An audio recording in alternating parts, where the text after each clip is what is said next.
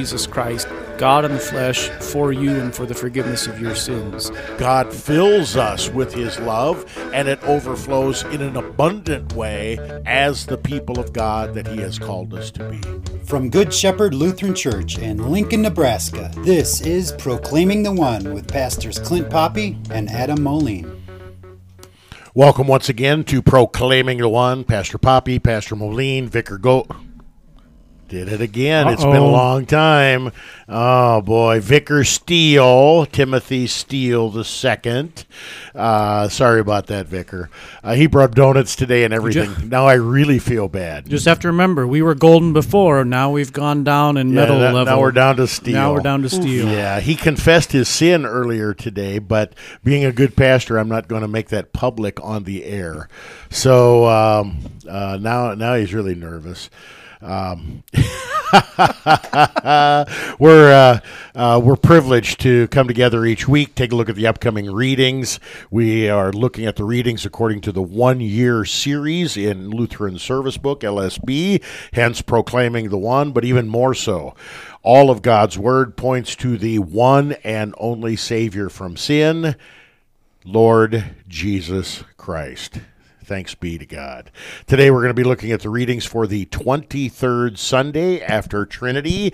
These end of the church year readings are probably not quite as familiar as some of the other readings we get during the year, although we pretty much cover them every year. But these come at a time of the year when our focus is on so many things, and the last thing we want to think about is the end of the world, which is where all of these readings are taking us. Although, and since it is 2020 as we record this, it is maybe appropriate that these end of the readings take on a little bit extra relevance, emphasis this particular year. Gospel reading for the 23rd Sunday after Trinity, Matthew 22:15-22. Vicar, take it away. Then the Pharisees went and plotted how to entangle Jesus in his talk.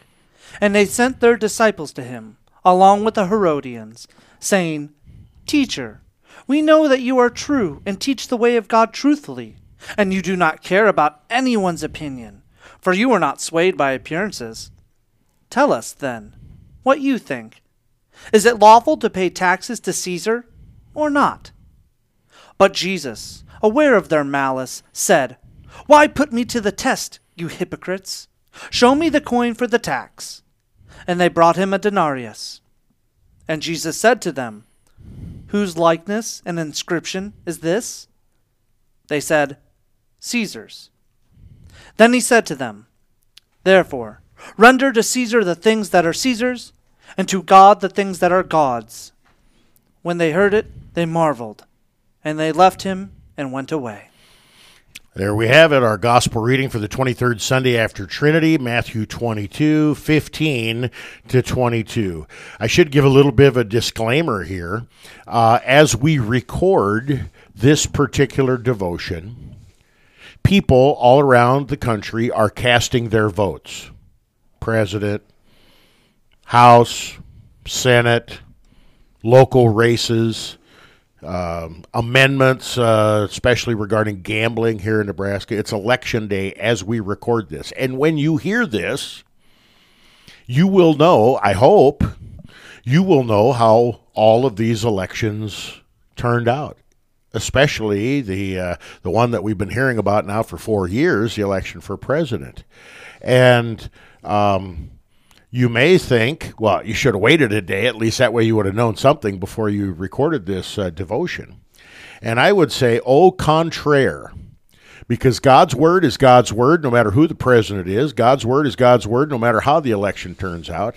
This particular part of God's word, render unto Caesar the things that are Caesar's, and to God the things that are God's, will guide us and shape us in any and every political situation, climate, victory, loss, whatever. Pastor, do you agree with what I just said there? Yeah, I think we need to remember very clearly that our main citizenship is not here on earth, but rather in heaven. We're here. We need to participate in the system and speak out in defense of Christian values and things like that. And yet at the same time, we put not our trust in the princes, whoever is elected, whoever is our president or senator or whatever.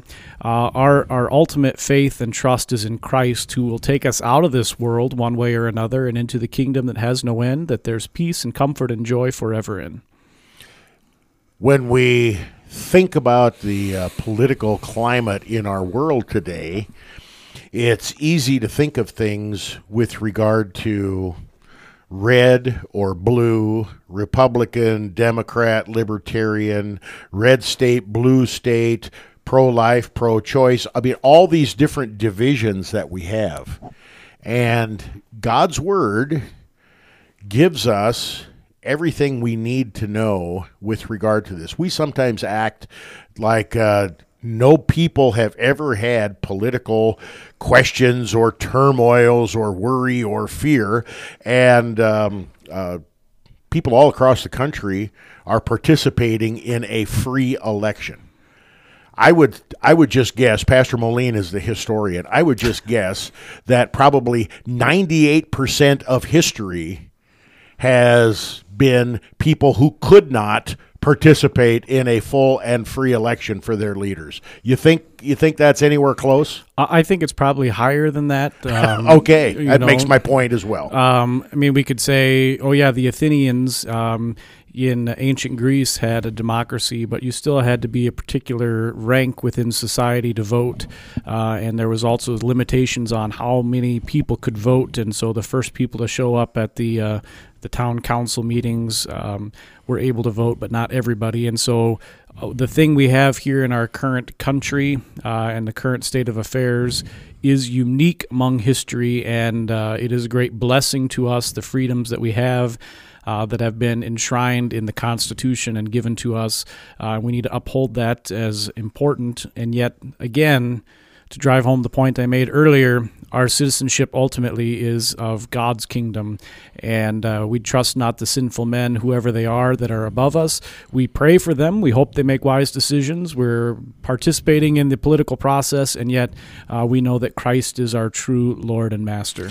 Politically speaking, Election Day is the great equalizer. The millionaire has the same number of votes as the homeless beggar. The movie star has the same number of votes as the homemaker. The president or speaker of the House has the same number of votes as the head of the local PTA or neighborhood association. It is the great equalizer. And I think that teaches us a lot, because God's Word teaches us, with regard to law and gospel, the great equalizer there as well. And so with those thoughts in mind, let's dig into Matthew 22, 15 to 22. Okay, so Pastor, we have the Pharisees and the Pharisees' disciples and the Herodians. Can you help us understand who it is that is plotting and scheming against Jesus? I think we're probably fairly familiar with the idea of the group of Pharisees. Those are the political or the theological legalists. They are not in Jerusalem, generally speaking. That's where the Sadducees are, but they are in all the towns and villages of Israel. They are connected to synagogues, and they get into the detail of what the laws are, but they are a very common and probably the biggest theological political group in Israel. The Herodians maybe we're not quite as familiar with. We have an idea of who Herod the Great is, and even Herod, his son, who sends Jesus back to Pontius Pilate to be put to death. The Herodians would be the political group that supported him. Now, Herod, while he builds the temple in Jerusalem and tries to portray himself as a Jew, he's not. He's an Idumean, which is the Roman version of what the Edomites would have been. And so Herod is descended not from Jacob, but from Esau.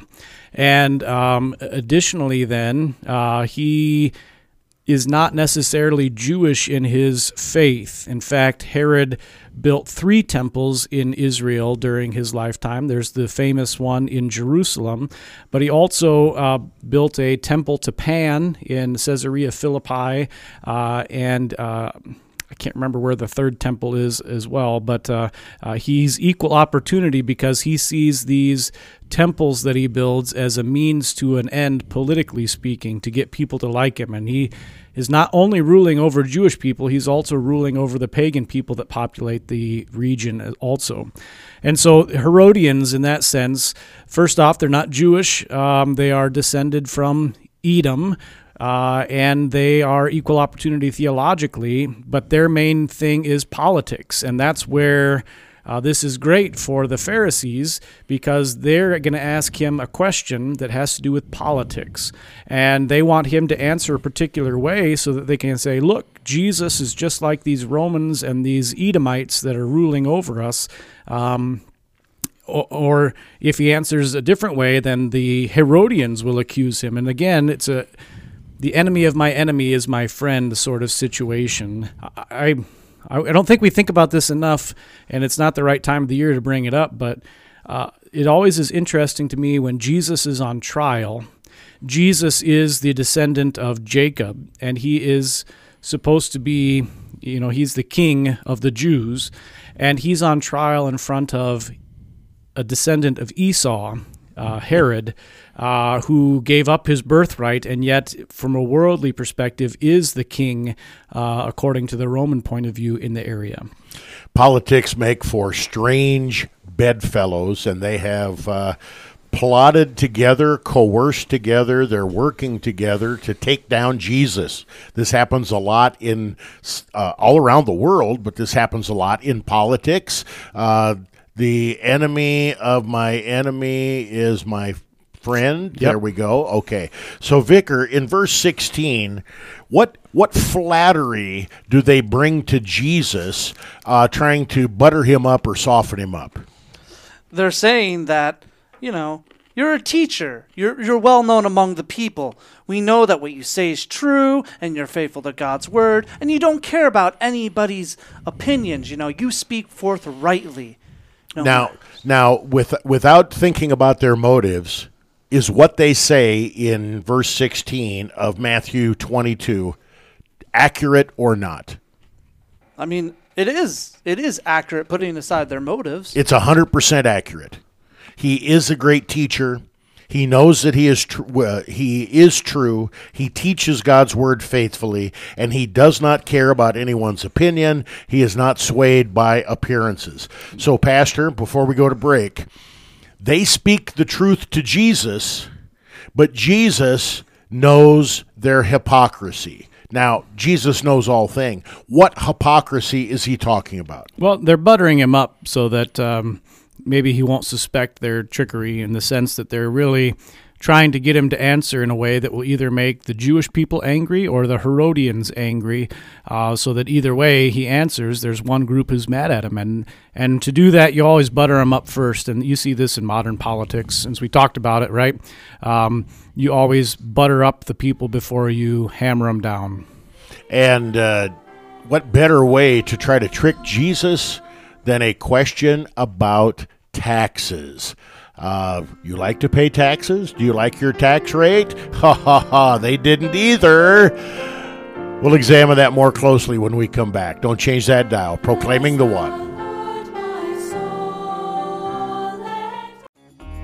You are listening to KNNA LP 95.7 FM, Lincoln, Nebraska.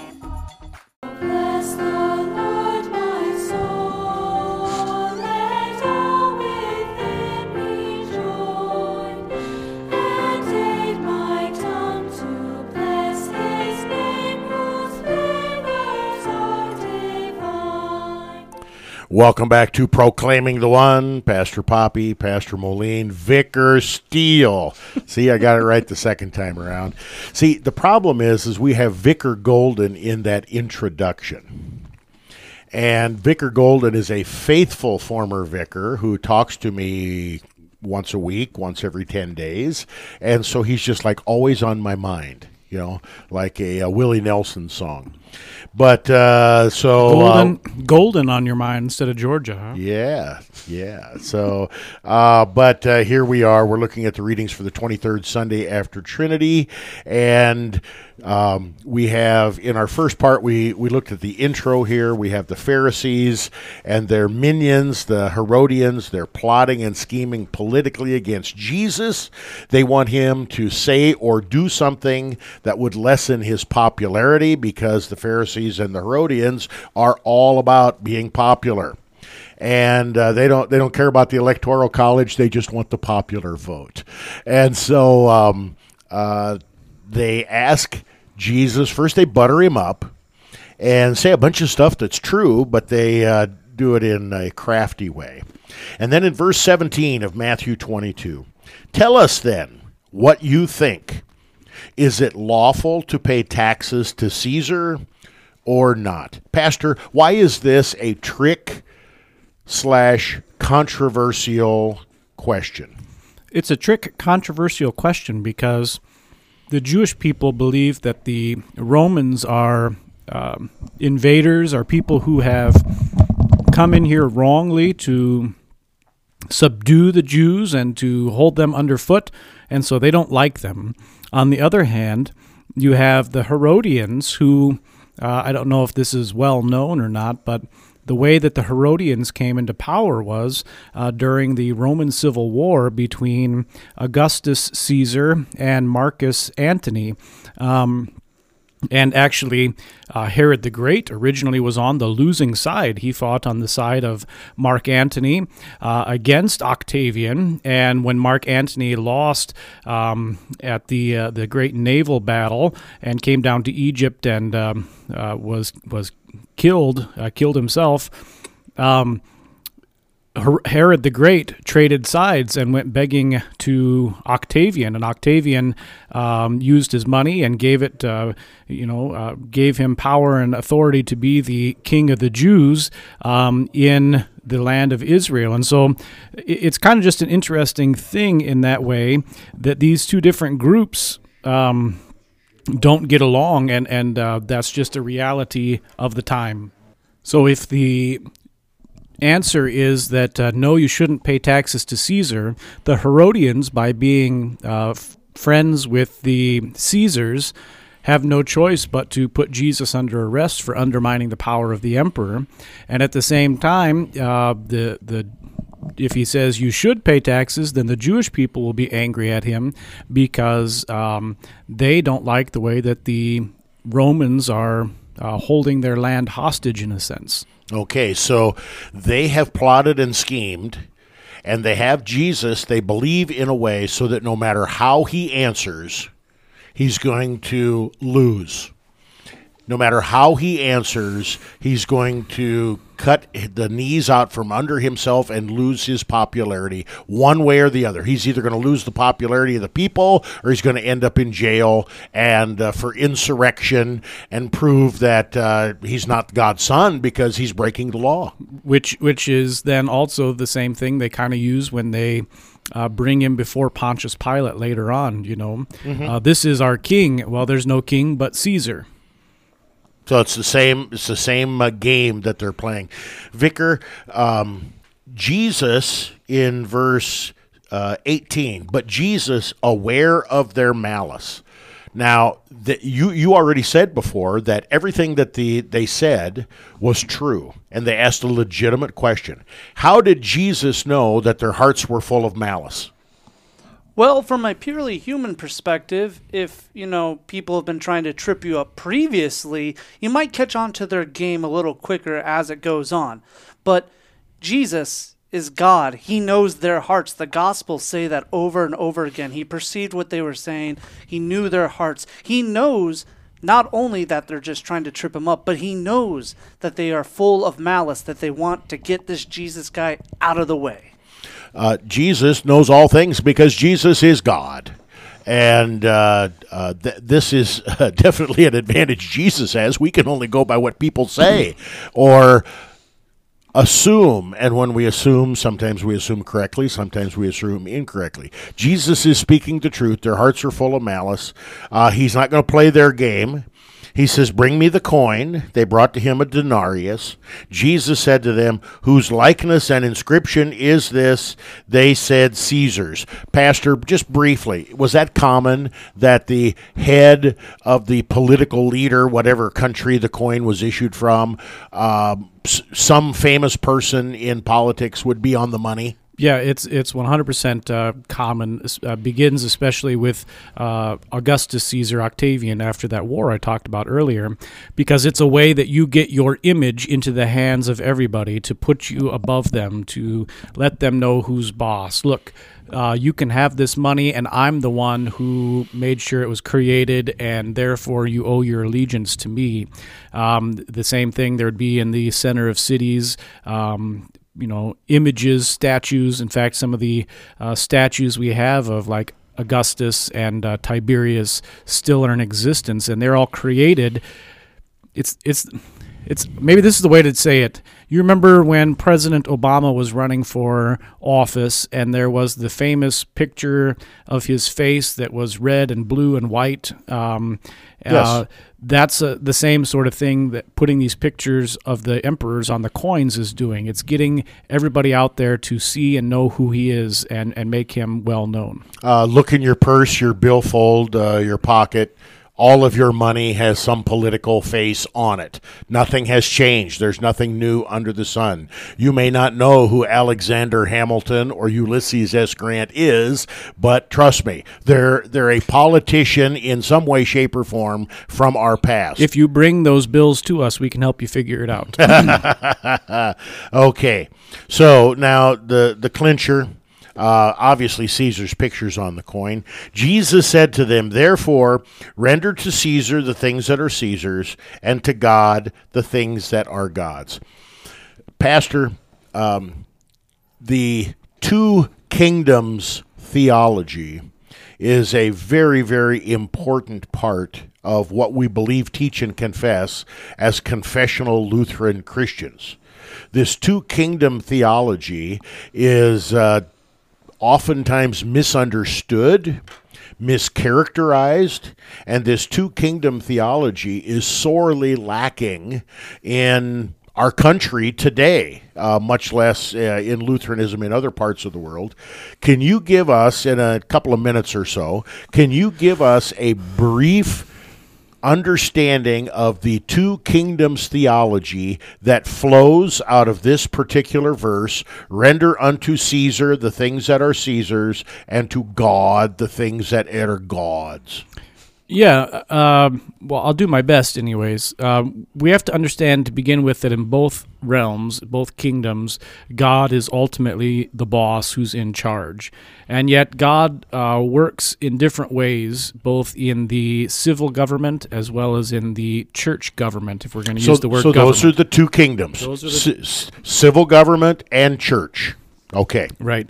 And I use the word church government there just so we can have that same comparison across the board. Okay. The civil government, God institutes and uses to punish wickedness and to allow for the protection of the average person. And so that's why the civil government has things like the army and the police to arrest those who break the rules and the laws, who hurt and harm society in general. And the ability to generate taxes to pay for those things. To pay for those things, correct. And so that's the civil government. And ultimately, God is working in that. Is he not the one who said, you shall not murder, you shall not steal, those things? And he's using civil government to enforce that upon us to the best of sinful ability.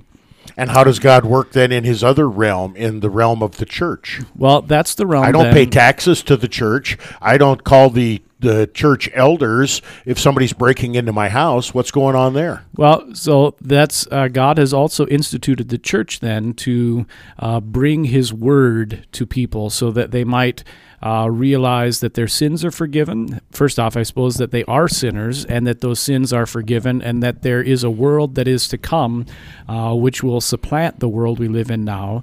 And the church government's job is to preach the word and administer the sacraments to bring Christians into that kingdom that is to come.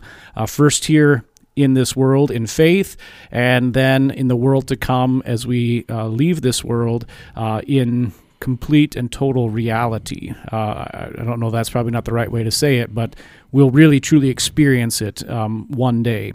And so both of these rules and governments exist, and they're for our benefit, and yet they operate in different ways, and they kind of coexist among each other. And as long as we're in the sinful world, we're in both of them. But when we die or Christ returns, we'll be only in God's heavenly kingdom. So God has established not only the church so that we know our sins are forgiven, but he has established the civil realm and the civil government so that our bodies, our souls, our lives, our property, our livelihood is protected. This is God working in both realms, in both kingdoms, but these kingdoms, while they certainly overlap at some times, these kingdoms are separate and distinct, and we need to remember this as we live our lives. If someone is arrested for robbing the bank, they don't ask the judge for the forgiveness of sins. They go to their pastor for the forgiveness of sins. The judge, in order to protect people's property and livelihoods, the judge passes judgment on how long this person is going to be incarcerated. Correct. That doesn't mean one is better than the other. They have two completely different reasons for existing.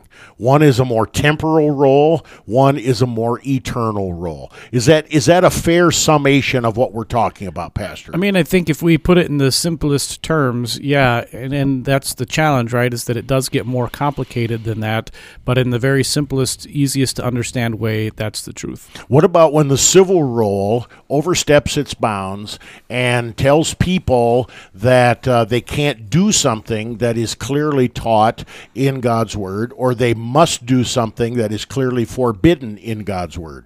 Well, Scripture teaches us about that as well. It says we must obey God rather than men, or in opposition to men. And so we have to remember one of these kingdoms lasts forever, and the other one has an end.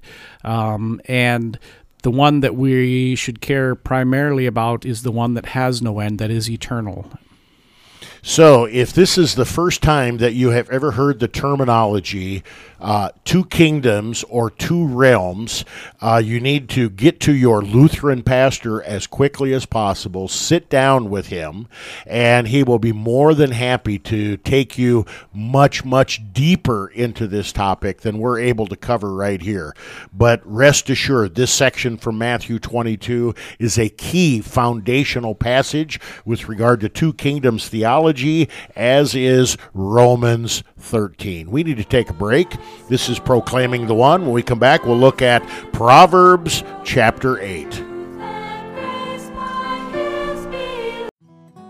You are listening to KNNALP 95.7 FM, Lincoln, Nebraska. Crowns thy life with love when ransom from the grave. He that redeemed my soul from hell hath sovereign power to save. Welcome back to Proclaiming the One. Pastor Poppy, Pastor Moline, Vicar Steele. We're privileged to serve the saints at Good Shepherd Lutheran Church in Lincoln, Nebraska. Thank you for tuning in. We're looking at the readings for the 23rd Sunday after Trinity. In our first two segments, we looked at our gospel reading, Matthew 22, 15 to 22, a very, very important passage with regard to the two kingdoms theology that is clearly taught in God's Word. Render unto Caesar the things that are Caesar's, and to God the things that are God's. Pastor, are you familiar with the movie Sergeant York? I am, but it's been a long time since I've seen it. Gary Cooper, it's the story of World War I hero Sergeant York. Gary Cooper plays the role magnificently, and this Bible passage from Matthew 22 plays a major, major role in the movie because Sergeant York did not want to fight. Pacifist, right? But he captures a whole bunch of Germans. He's a pacifist after a very dramatic conversion experience, and he does not want to serve in in the military. He believes it's a sin. And based on this section of Scripture from Matthew 22, is convinced that he can serve his country. He does so admirably and is one of the most decorated military people in the history of the United States. If you don't know that movie, check it out. It is a wonderful, wholesome movie. Gary Cooper, Walter Brennan, June Lockhart. It's awesome. I think it's black and white, so it's Joanne Leslie is the love interest there, and it's a true story. That's what makes it so cool. Vicar, we want to look at our Old Testament reading, Proverbs 8, 11 to 22. Take it away, please. For wisdom is better than jewels, and all that you may desire cannot compare with her. I, wisdom, dwell with prudence, and I find knowledge and discretion. The fear of the Lord is hatred of evil. Pride and arrogance and the way of evil and perverted speech I hate. I have counsel and sound wisdom. I have insight. I have strength. By me kings reign, and rulers decree what is just. By me princes rule, and nobles, all who govern justly. I love those who love me, and those who seek me diligently find me. Riches and honor are with me, enduring wealth and righteousness. My fruit is better than gold, even fine gold, and my yield than choice silver. I walk in the way of righteousness, in the paths of justice, granting an inheritance to those who love me, and filling their treasuries. The Lord possessed me at the beginning of his work, the first of his acts of old. Okay, Proverbs 8, 11 to 22. Now, Pastor, wisdom is doing the talking here. Wisdom is doing the talking. Wisdom, do this and do this. I have insight. I have strength. I love those. My fruit. Okay. Wisdom is doing the talking. As I listened to Vicar read these words, when I closed my eyes, it sure sounded like every word that wisdom is speaking, Jesus speaks. Am I reading something into the text? Am I barking up the wrong tree? Am I on the right path? Can you help me out here with what's going on in Proverbs chapter 8? Well, in a sense, wisdom is Jesus, and Jesus is wisdom, and they kind of are the same entity in a way, and it's even to take it a step further, God himself is wisdom, and so Christ is wisdom incarnate, and so we shouldn't see any trouble with these things sounding the same as the voice of Christ.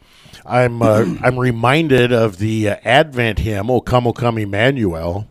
O come, thou wisdom from on high, who orderedst all things mightily. To us the path of knowledge show, and teach us in her ways to go. Rejoice, rejoice, Emmanuel shall come to thee, O Israel. Certainly the hymn writer believed that these passages, especially the ones in Proverbs that talk about wisdom, were in some way, shape, or form, messianic passages talking about the coming of the Messiah, the coming of Emmanuel, God with us. Is that a faithful verse in that song based on the kind of word that we're looking at here in Proverbs 8, Pastor? Yes. Okay. I love it when you give me one of those kind of answers. All right. So, wisdom is better than jewels, and all that you may desire cannot compare with her. Pastor, we tend to think in terms of our stuff, our possessions, our money, our portfolio, our home, extend that even more, our legacy that we leave after we die. And here, Proverbs 8, verse 11 says, wisdom is better than all of those things, better than anything you can even desire. Bring that into focus for me, would you please? Well, we worry about jewels and physical money and things like that because in our brains it makes sense that that's the way we're going to be able to take care of ourselves and our families. But that doesn't last forever. The money and things that we have eventually run out or fall apart. Our houses need to be repaired. Our 401k runs out of cash. And ultimately we die, right? And Ecclesiastes is clear about that. The stuff that you have when you die will become that of your heirs, and they'll waste it and burn it away in inappropriate ways. And so it doesn't last forever. But wisdom, especially when we see wisdom as Christ personified, or wisdom personified as Christ, that does last forever, because that's the thing that gets us to eternity, to God's kingdom, to peace and comfort and joy, a world without end. I sometimes stumble when I get to verse 12. I, wisdom, dwell with prudence, and I find knowledge and discretion. Now, the only way that I'm familiar with that word prudence is the shorthand of it. When somebody is a stick in the mud, when somebody is not with it, not woke, sometimes, at least back in the 60s and 70s, they were called a prude. So, Pastor, help me out. I, wisdom, dwell with prudence, and I find knowledge and discretion. What is this teaching us about Jesus? Well, I think the word prudence, that the way we're defining it here, would be shrewdness or caution, circumspection, sagacity. Innocence? Yeah, I think it wouldn't be innocence so much, in the sense that you're being prudent because you know what things are going to happen, and so you're acting carefully to make sure things go the way that you wish them to do. So prudence is when you put your wisdom into action. Correct. And act in a certain way. And so that's not innocence, because innocence would be, I don't know what's going to happen. Gotcha. Okay. And so verse 13 is one that we don't have near as much problem with, Vicar. It says, the fear of the Lord, which we often define as faith. The fear of the Lord is wisdom. The fear of the Lord, in that way that it is used so often in Psalms and Proverbs, is shorthand for faith. The fear of the Lord, wisdom, faith, is hatred of evil. How does that work? Well, the Lord reveals himself in his word, and he tells us, how we are to live, what he means for us to be as human beings, as Christians, to have faith in God and to seek to follow in his ways is to hate that which he declares as evil. To turn from sin is not to turn to virtue. To turn from sin is to turn to faith. Okay, so, Pastor, is there a problem with Christians hating? Because it says here, the fear of the Lord is hatred of evil. I've been taught, we had preschool here for more than 3 decades. I had more than one preschool mom come up to me when I would read Bible passages like this and say, oh no, hate is a 4-letter word. We don't use that word hate in our household. Please refrain from doing that. How is a Christian supposed to understand that and put that into practice? Well, it's probably good for a parent to say that to their kids, not to hate, because we want to teach them the proper things to hate. The things we hate are those things that are opposed to God and his word. So let's take a really clear, easy example. Is it better to love Satan or to hate Satan? Is it better to love the things that Satan tells you or to hate the things Satan tells you? What's the answer to that question? Well, we should hate Satan because he's opposed to God. Yes. We should hate his word because it's opposed to God's word. And so the hate goes to the proper things, and the only way that can happen is if we understand what God's word says and what God loves and what God does not love. And when we understand that, we hate the things that he hates and we love the things that he loves. Now, we have to be very, very, very careful with that because our sinful nature always gets in the way and tries to twist that and apply our hate in the improper places, like the senior pastor hates his associate pastor or something like that, or I'm just joking here. But when that happens, then we're misusing God's word, we're denying God's word, and that's the real issue with our hate being applied to the wrong thing. Can we say that God hates sin so much, he hates evil so much, that he poured out all of his wrath and hatred against sin and evil on his own dear son on Calvary's cross? I think we can say that, and we need to make sure we are clear then, when God did that, all the sin that we have committed was on Christ's shoulders. He was paying the price for it. And so, in that sense, Jesus is the greatest sinner the world has ever seen, not with his own sin, but with ours.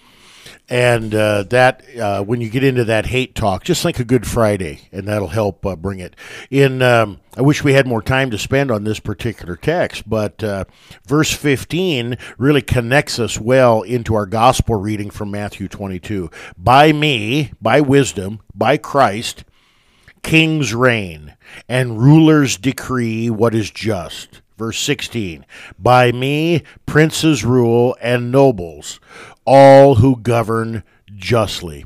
Pastor, with about 30 seconds left before break, how does that connect us to that two kingdoms theology? Well, again, this is like we said about the kingdom of the world, that technically both kingdoms fall under Christ's authority. And so our rulers rule only with the authority of God to punish sin and things like that. That doesn't mean that they do everything perfectly or that they're holy in themselves.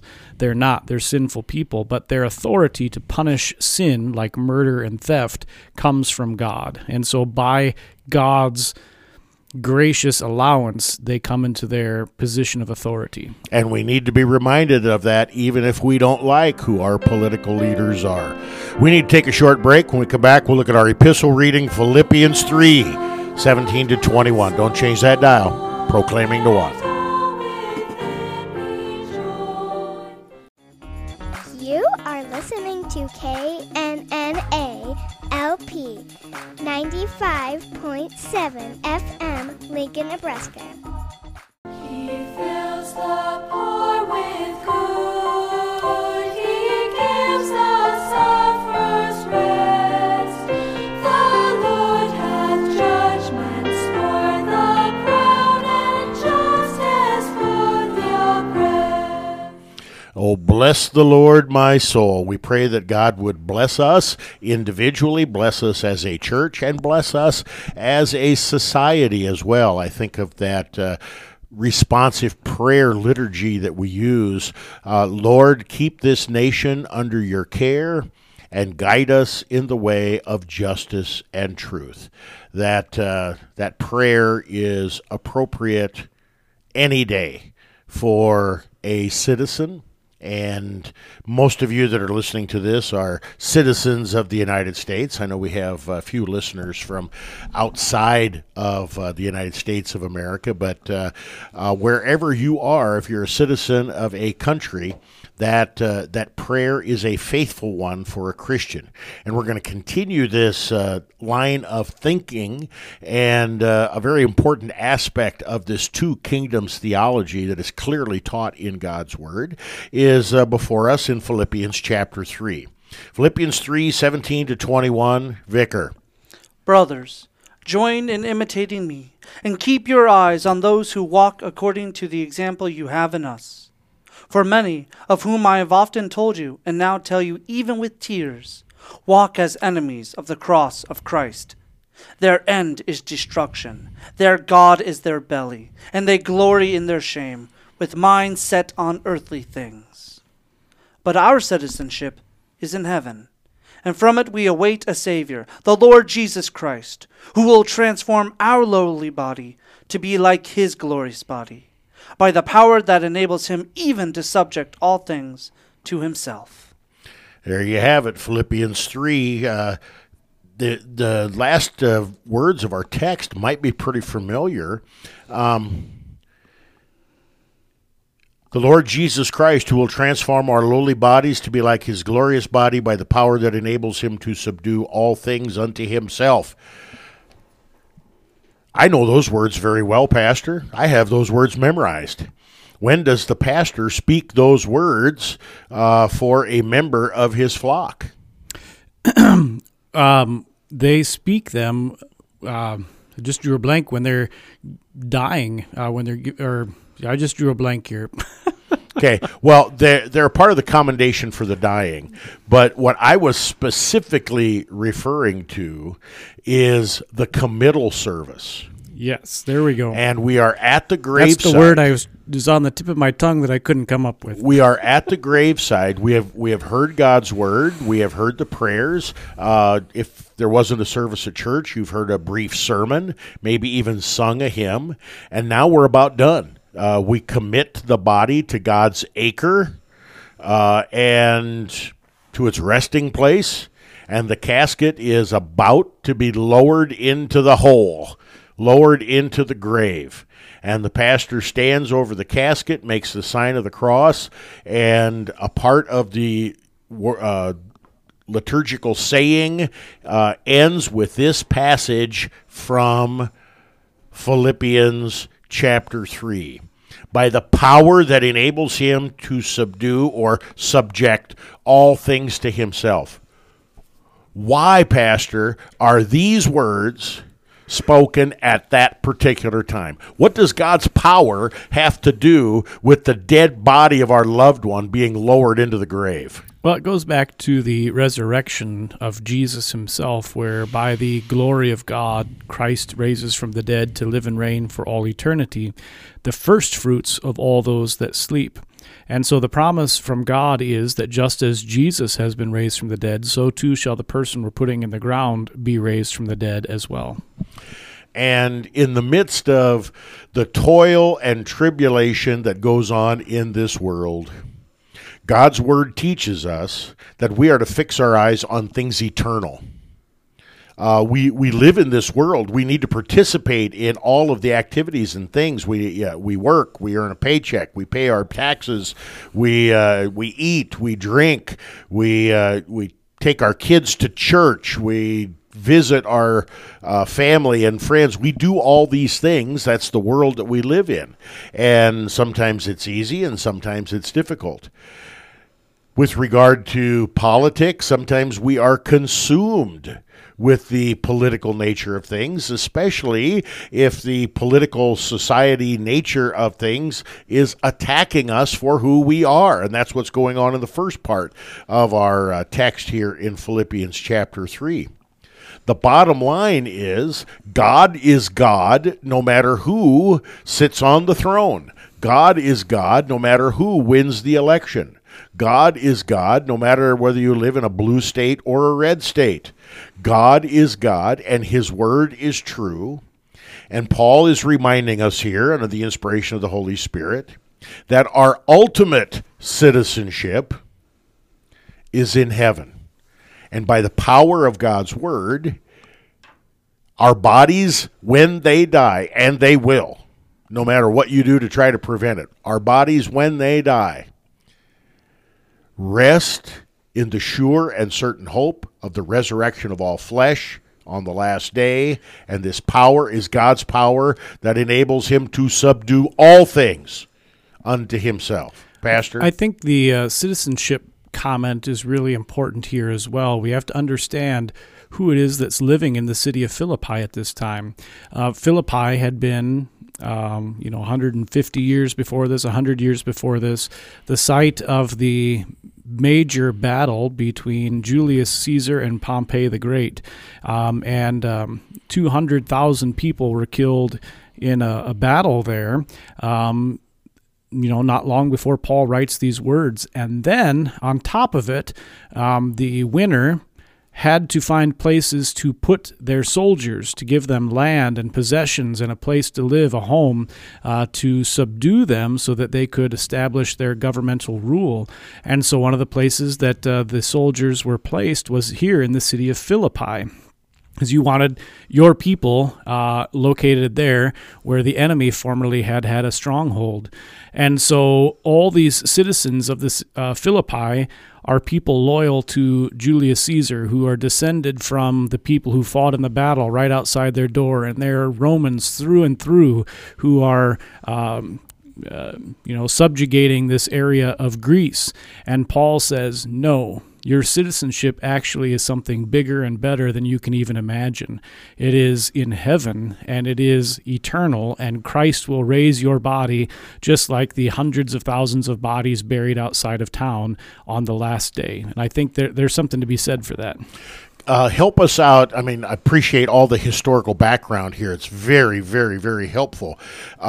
When Paul says, for many of whom I have often told you, and now tell you even with tears, walk as enemies of the cross of Christ. Their end is their destruction. Their God is their belly. Their glory is their shame, with minds set on earthly things.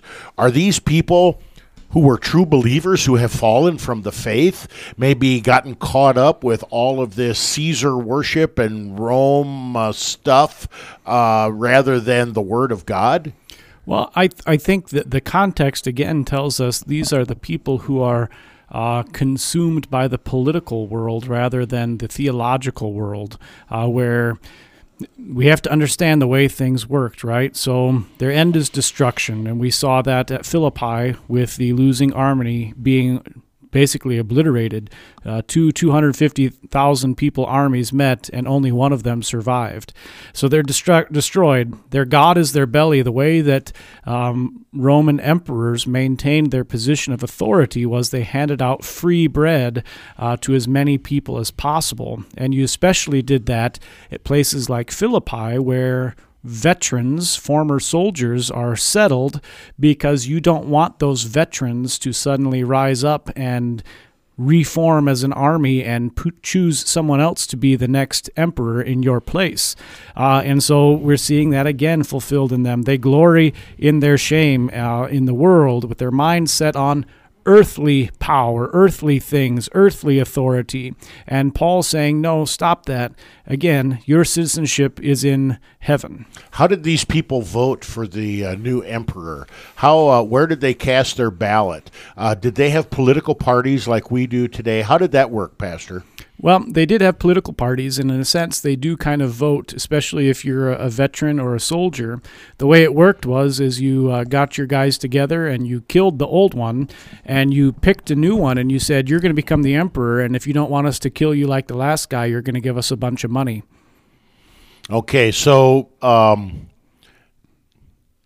in comparison, when we think about the activities that were happening with the Senate and people of Rome, and like the warm welcome from a cold knife that that Caesar received, things in our country, by comparison, are about 1 million times better. Is that fair? Very much so, especially it's not going to be long after Paul writes these words that we're going to have, we have a few years where we have good emperors that are strung together, but most of the time, emperors, their lives end in assassination. In fact, way over half of the emperors are killed.